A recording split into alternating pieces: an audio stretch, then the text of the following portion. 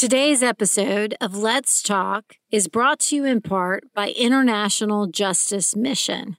IJM is a global nonprofit working to end slavery and violence around the world. They take on the difficult, complex work of helping governments protect their own citizens from brutal systems of oppression that have, in some cases, flourished for centuries. With your support, children, women, and men trapped in cycles of awful violence, abuse, and slavery can be found.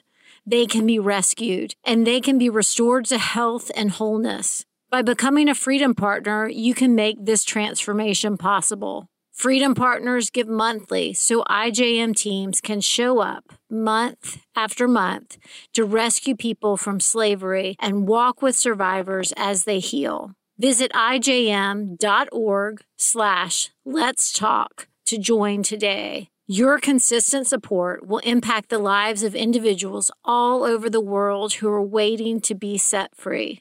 That's ijm.org/Let's Talk.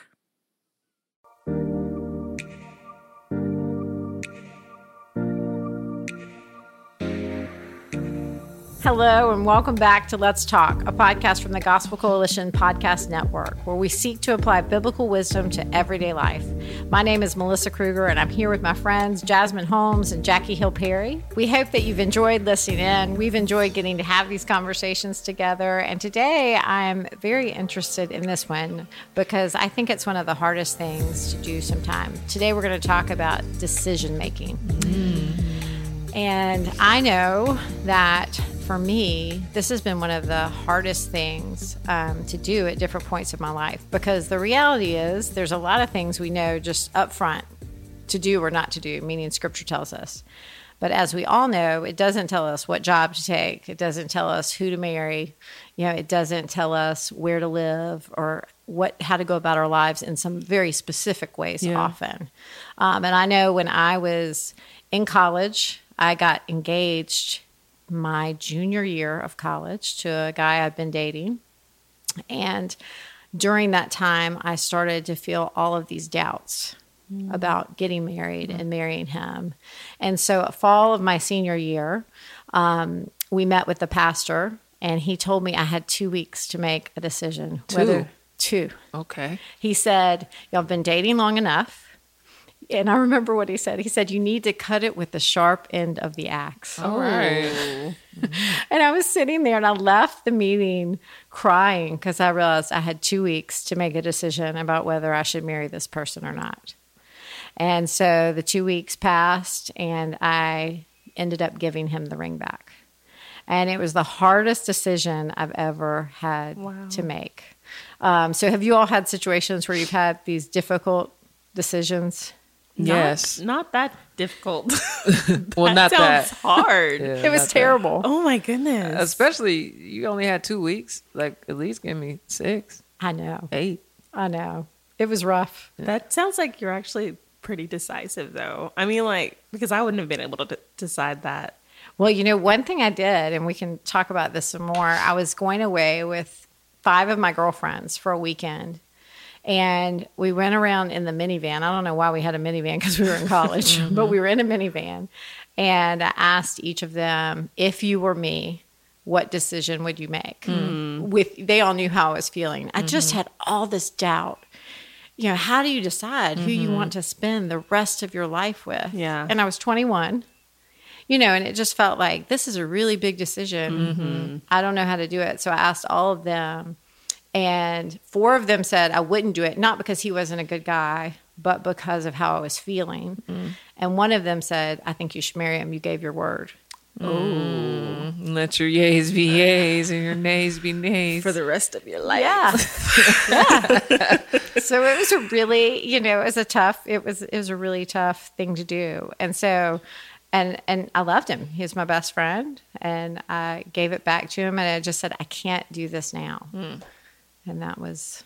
Well, I think you employed a really important part of decision making, which is inviting other people into your decision making. I've always tried to remember where somewhere in the Bible it says, in the multitude of counselors there is safety, and I really do believe that. Like, I need more minds. I need more eyes, people with different insights, and even connections with God that I may or may not have to be able to speak into my decisions. Because I don't know, if you got godly friends, especially wise godly friends, they just come with some type of insight. Yeah. Where it's like, oh, I never considered that angle, which therefore helps your decision. Yeah. I always told my dad, I'm like, we pray about this. God likes you a lot. Like, you're a man of God. I feel like he'll give you the answer. Let me know what he says. You're in tight. Yeah, I'm like, you got his ear. You got it. Like, not, and I pray about it too, but there's something about the wisdom of other godly people around you to help you see blind spots that you're missing, or even confirm what you know. Yeah. Like, but you don't want to know, to confirm that. It's really helpful. Yeah. Yeah. Are you all the type of people who, when you hear people say things, like if they say you shouldn't marry him, then you want to go marry him? Like, yeah, some people are. It's like It depends on the person. Like contrarian. Yeah. No. Yeah, I'm a person who wants to do what everybody else thinks I should do. Oh. So it's like, if you all think I shouldn't marry him, then I won't. But, No, I'm more so thinking, like, if you are a person I respect, Yes. I'm taking heed to that. Like, why would you say that? Like, is there something I'm missing? Did you pray and get some type of, Right. prompting it's like, of the spirit or let's something? talk more deeply about why you think that I don't need to do that. But if you're somebody that just kind of makes frivolous, wise, impulsive decisions in your life, you probably just hating. That's why you said it. Yeah, and I don't know. I'm kidding. I'm not kidding. But I'm kidding. But I'm not. And JK, but seriously. Those are the people I don't really even ask. Yeah. If I take the time to ask you, That's it true. normally means I really respect the advice that you would give. And I Yeah. know it would be prayerful Yeah. and biblically based and all of those. I think there are times, though, where even people you respect offer counsel that is wise, but it's just not what God is actually saying to you. And I think you have to walk by faith. So, for example, I lived in LA when I was 19 till around 21. And it was after our church fractured, and I got hired at this job, but at the same time I got hired at that job, I got hired for Amtrak, which was about to pay me $17.50 an hour, which is a lot when you're 21. I went to this customer service job thing, and it was my first day. And I promise you, I'm sitting at the computer, and I literally feel this strong idea pop in my mind. You need to move back home to St. Louis. You need to move back home to St. Louis. I was like, okay, never considered that. But it was just such a random, strong, clear thought that I was like, I think this might be the spirit. And so I prayed, and I went home, and I lived with my discipler. And I said, I think God might want me to move back to St. Louis. And she said, Jack, that doesn't make sense. She said, you just got hired at a good job, making $17.50 an hour. Like, what you need to do is you need to work this job, stack your money, and then you move back where you actually have some. That is wise counsel. Absolutely. But I felt like listening to her would actually be disobedience. Yeah. And so I think there comes a time where you just have to follow the spirit and what he's telling you to do. And I eventually ended up getting married because I moved. Yeah. So, man, that's so true. That reminds me of us moving from Minneapolis to Jackson, because we moved when my son was 6 weeks old. And everybody around us was like, why are you guys moving right now? Like, are you crazy? But it's what we needed for our marriage. And nobody was inside of my marriage like I was inside of my marriage. And so even though the people around me were wise and offering wise counsel, like, why don't you wait another year and save up some money before you move back? Like, Philip didn't have a job yet. Like, we didn't have a place to live yet. It just was like, we had a much better setup in Minneapolis than we had going back home. We like, our paycheck got cut in half moving back home. But it's what the Lord wanted of us. And I had no doubt in that moment. Not because he spoke audibly to us, but just because we just knew, we felt the tug, and we looked in the word, and we talked to each other, and we knew it was the right thing to do. So that scares a lot of people, especially in the Reformed tradition. The felt a tug, got a strong idea, unction, impulse. It feels subjective. Yeah. So is there a way, like, is there a concrete way to discern that what I'm hearing, or not audibly, but what I'm sensing, how do we discern practically, even from the scriptures, that this is God and not just my feelings? Well, I think the biggest thing is to make sure that what you're feeling and the impulse and the tugging is not counter to the scripture. Yeah. So that would be like I don't have anything else to say. I'm still thinking through it, but that's like the first thing that comes to mind is first of all, if it's counter to the scripture in any way, shape, form, or fashion, and that's not God. Like God is not telling you to gossip. Yeah, that's probably a different voice. I think the Lord told me to get a divorce. Right. It's like, well, okay, let's talk more about. But yeah, that'd be an interesting conversation. What beyond the things that are clearly out. How do you clearly know when God is telling you to do something that's in? When I was going through the decision making about who to marry, there was one passage, it was in John 10, that really helped me with this. And it was just this promise that the sheep know the shepherd's voice and that a stranger they won't follow, but that he will lead them out. And so I was doing everything I knew to do in that decision making. I was asking wise counsel. I was praying. I was reading my Bible. I was doing everything I could to make the right decision. And that promise that I would not follow the stranger's voice really helped me to say, I'm taking hold of all the means you've given me to hear your voice. And I can trust that you will lead me. And that I can throw my whole life on you, that you will not abandon the one who seeks you. And so I think as we're making these decisions and we're bringing in all those things, and sometimes we do make decisions that are different than what our friends think we should make. Yeah. But what I've found, a lot of times friends want us to make the easiest choice. We're really uncomfortable when convenient one. When someone says, I might be called to the mission field, or I might be called to Why adopt would a you baby. do that? When you already have 5 babies and you adopt 2 more. I mean, or whatever. I mean, like we're really uncomfortable with hard choices. But Christ made a hard choice. I mean, he looked at all of us and for the joy set before him, endured the cross. And so I think sometimes we also have to, as friends, have to be willing to say it's okay to make the hard choice. Yeah, which is hard. Like, because when my friends are like, where do you want to eat? I'm like, I don't want to say, because what if y'all go and y'all don't like it? Like, and I feel like we do that a lot with decisions. Like, what do you think we should do? Well, I'm going to say the safest thing so that if you do it, it doesn't reflect back on me. Like, Jasmine, you told me to do that. But it's not like that.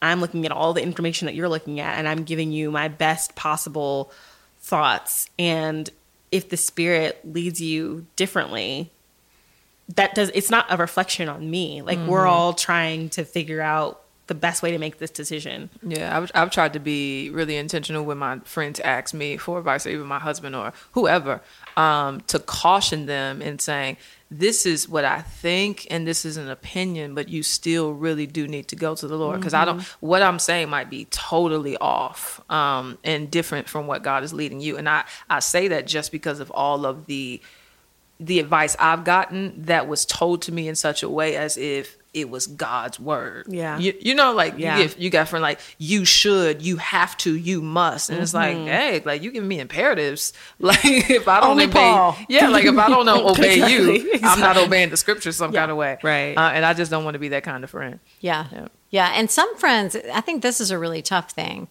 especially in these gray areas. Like, let's just, even in motherhood, all of us are moms and we all make different choices about how we raise our kids. And those different choices sometimes can feel like judgments on our choices. Yeah. So how do we live as women and make our decisions? And sometimes, like, you might be called to do one kind of schooling, you might be called to do another type of schooling, or you may be called to one career, you may be called to the mission field, whatever it might be. We tend, unfortunately, to sometimes say, well, my choice was the better choice. We almost feel like we get entrenched and we have to prove why going to the mission field, in Europe is better than going to the mission field in Africa or whatever. We feel like we have to make ours the best, or living in the inner city versus living in the suburbs, whatever it might be. Like sometimes our decisions feel like they're either judgments or other people's decisions. Like it's a competition. Decision competition. Right.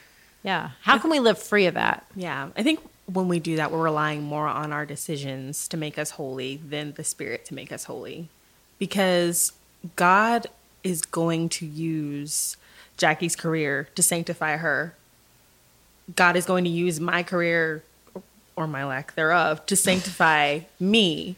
Do you know what I'm saying? But like, instead of saying that God is intimately at work in every single person's life, using the means in their life to bring about his good work, I think we rely on those means more than on him. And it makes us kind of like, well, if you're doing something different, then that means that either you're judging me and I'm not as good at whatever as you, or you're wrong.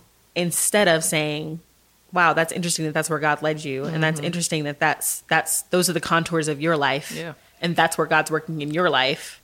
This is how he's working in mine. Yeah. And I think a lot of times we just don't have that confidence. Yeah. Our decisions have to be unique because we are. Like, we are really complicated with a myriad of circumstances that we have to make decisions because of. And so I think to judge somebody else's decision is silly and weird, but I get it. Like, that's how we like to boost our egos based on the smallest things rather than praising and rejoicing and being like, oh, that's dope that you put your children in private school. Oh, that's tight that you have all the time and energy and the smarts to be able to pour into your children with homeschool. Oh, that's cool that you stayed in corporate America. Like rejoicing with those who rejoice. I think we would have a lot more peace.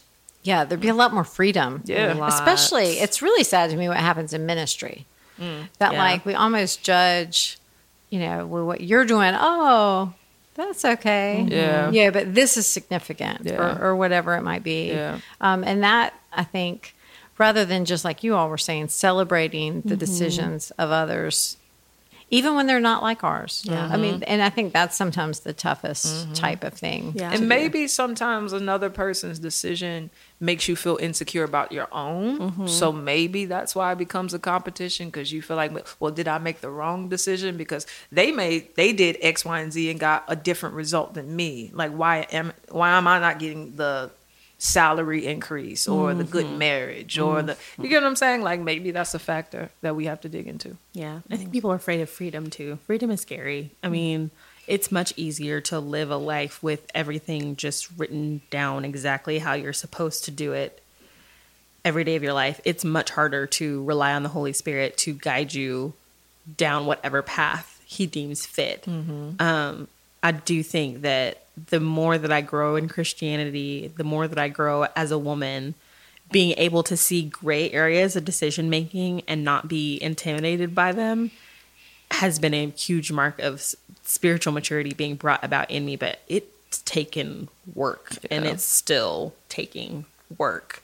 Even just deciding where my son is going to go to school in the fall, I was a basket case for like weeks, and everybody was like, what is wrong? It's okay. Like, you don't have to know exactly what place he's going to graduate from right now. He's not even 4 yet. You don't know what college he's going to yet? Look, what's I felt wrong like I with you? needed to. I was like, oh my gosh. You're a bad mother. And then if I do this, like, this is going to be a feeder school for this. And I was homeschooled, but I'm not homeschooling. And so then it was like, oh, what's the matter with me? Like, am I not willing to do it? And I wasn't being confident in the season that God had put me in. I was too busy looking around at everybody else and being paralyzed by freedom. So I was like, is there a way that I can make this decision easier by saying that there's only one righteous way to teach my child? Because that would make this really easy, because then it's what I should do. And I don't even have to pray about that. Yeah, like, that's just what true. I should do.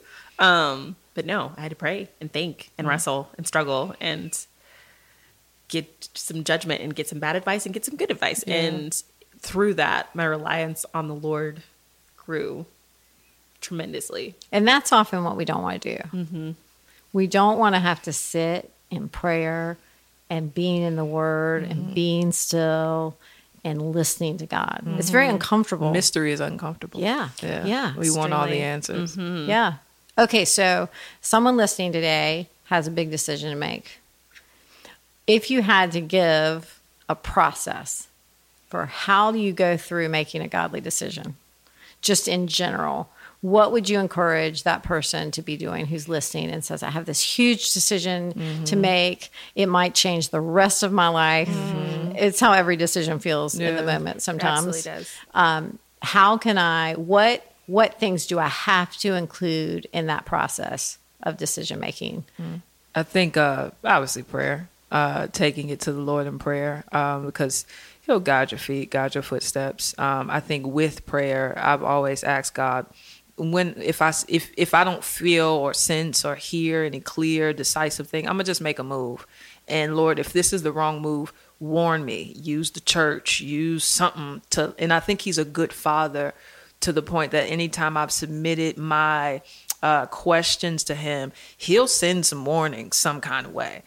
So that I think also fleshing out, if I say yes to this, does it help me love God and people more or less? I think that's a really good framework, because there are some decisions that become so obvious for us to say no to, because they'll limit how fruitful we can be. Mm-hmm. I think fruitfulness is a good sign that maybe this is the direction you should go. That's good. For me, whenever I'm making decisions, it's helpful to remember that God is sovereign, which doesn't mean that I just get to sit and fold my hands and wait for Him to move me where I'm supposed to go. But it does mean that if I take a step in the quote unquote wrong direction, He has been so good to allow me to change course so many times, where I thought I was supposed to do X, got a third of the way into X, and was like, you know what? I need to reverse. Yeah. And God has allowed me a way out, or given grace for the way forward until I can switch gears, if that makes sense. Yeah. So not feeling like every single decision is make or break rest of your life. Not going to be able to ever go back from this. There are things that are more serious than others, right? Deciding to marry Philip. That was serious. A pretty big make or break decision. Yeah. Thankfully, I made the right decision. But where my kid is going to go to school, I can change my mind. Yeah, you can. Moving into whatever neighborhood, I can change my mind. You know, there are things that are not permanent. You can release some of that tension by not seeing every single thing as so huge that God can't change course. Yeah, one verse that always comforts me, it's Isaiah 58:11, and it says, "The Lord will guide you continually, and He will satisfy your desires in scorched places.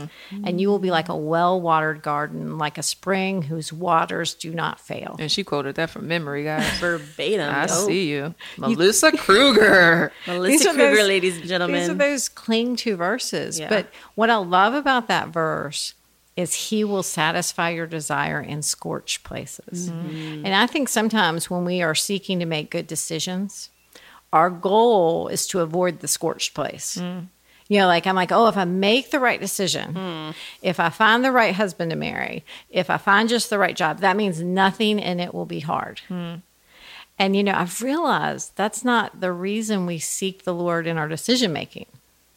You know, we seek the Lord because He's the one who has all the wisdom, but He may lead us to make really hard choices. Have you ever had times in your life where you feel like the Lord had you make a decision that it ended up being a really hard choice to live in?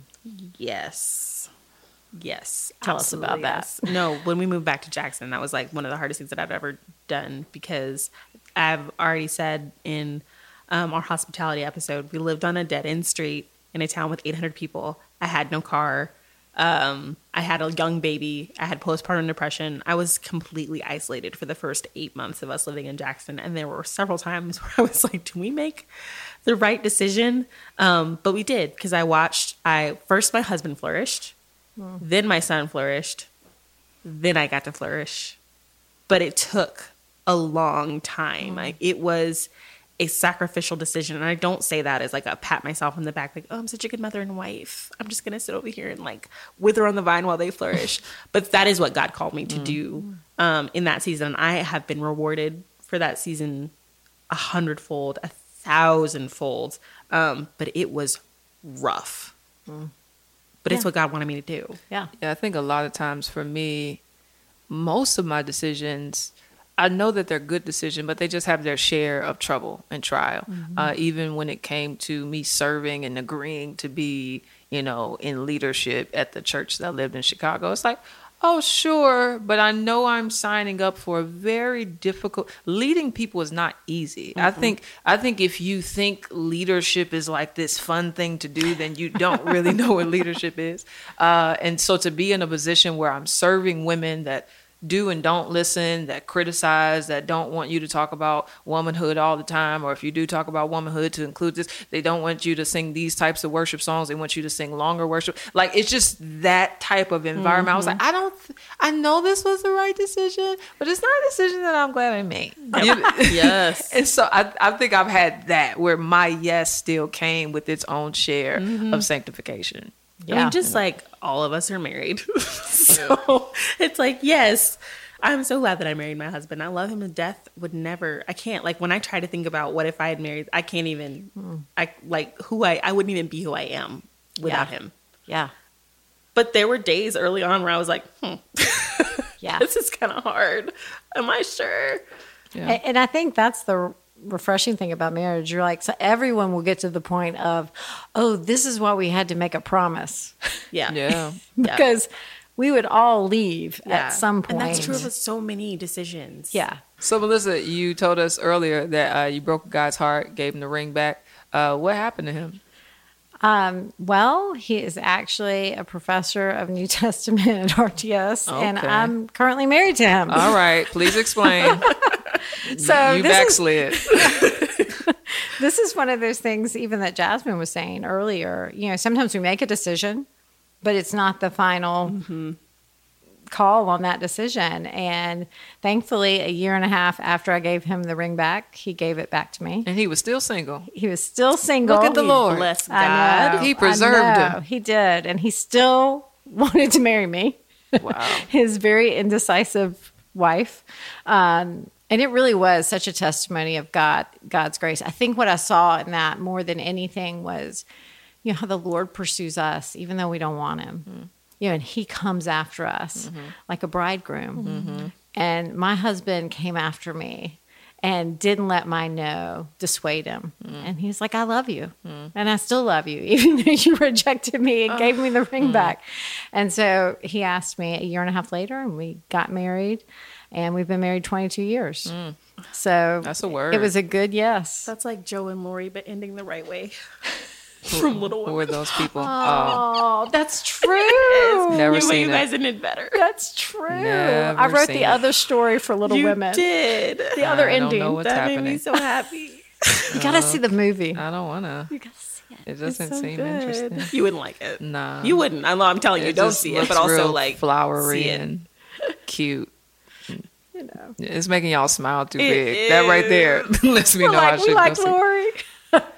What do you think is the takeaway from that? Because I do think it's interesting how you did make a decision that someone could say was a bad decision because that actually was your husband. But I think it was a good decision because it served its purpose, right? Yeah. And so I guess what would what would be the wisdom that you learned from that scenario that you could pass on? Yeah, it was interesting because it almost seems like that decision propelled me into a year of heartache. I mean, I was so sad. And it was weird because I was the one who had broken up. So I wasn't really allowed to be sad, you know, because you said no. So why are you sad? But a lot of it was I just wasn't ready to marry him then. Yeah. And, you know, I think that's fine. Some decisions, it's just not time today. Yeah. But it didn't mean he wasn't the right person. Yeah. And I think that's always the mystery of the Lord's will. I remember telling people, I will know he's supposed to be my husband after we walk down the aisle and we have been pronounced man and wife. Hello.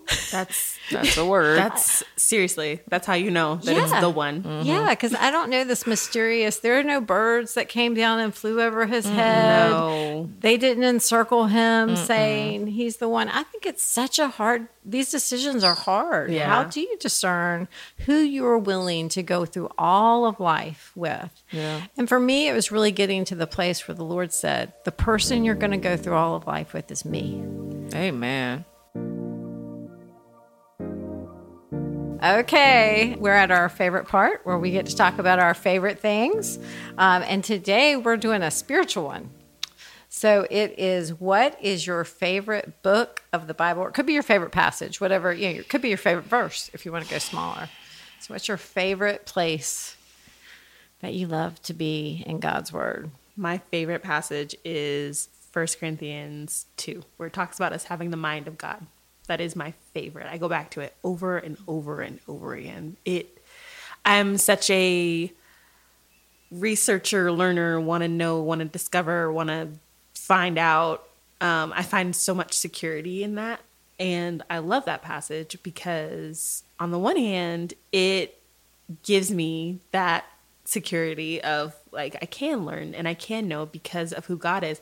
But on the other hand, it pulls me out of my concrete thinking because discerning the mind of God is so much more than any words or book or, could ever express. And so it just kind of speaks to where I am, and it also speaks to what I need. And I love it so much. That's good. Yeah, I think in recent years, just being in the kind of ministry that I'm in, a ministry that can be kind of messy and hard to discuss, sexuality and things like that. I think the book of Acts has become a favorite. Just seeing how the Spirit empowered the early church to do very hard stuff in difficult times, but also just observing how the church itself, the communal body, how they helped each other be on mission, but also seeing the joy that they had to be on mission. And, you got stories of Paul getting bit by snakes and Paul being converted and arguments between him and people. It's just it's an interesting book. And I just enjoy it. I wish we talked about it more. Yeah. Oh, that's good. That's good. My favorite passage is Isaiah 55. What I love about it is it starts with this invitation, come. Come all you who are thirsty, come to the waters. It's this wonderful invitation. It says, why spend your money on what isn't bread and your labor on what doesn't satisfy? Listen to me and your soul will delight in the richest of fare. And it's just like, this is this, like that the invitation to God is an invitation to life. Yeah. And then it ends with, you will go out in joy and you'll be led forth in peace, and the mountains and the hills will burst into song before you, and the leaves of the field will clap their hand or whatever. And so it's this wonderful picture of the word going out, and it's going to accomplish whatever he desires for it, his purposes. So we come to the Lord in his word as his people, and then we go out. Yeah.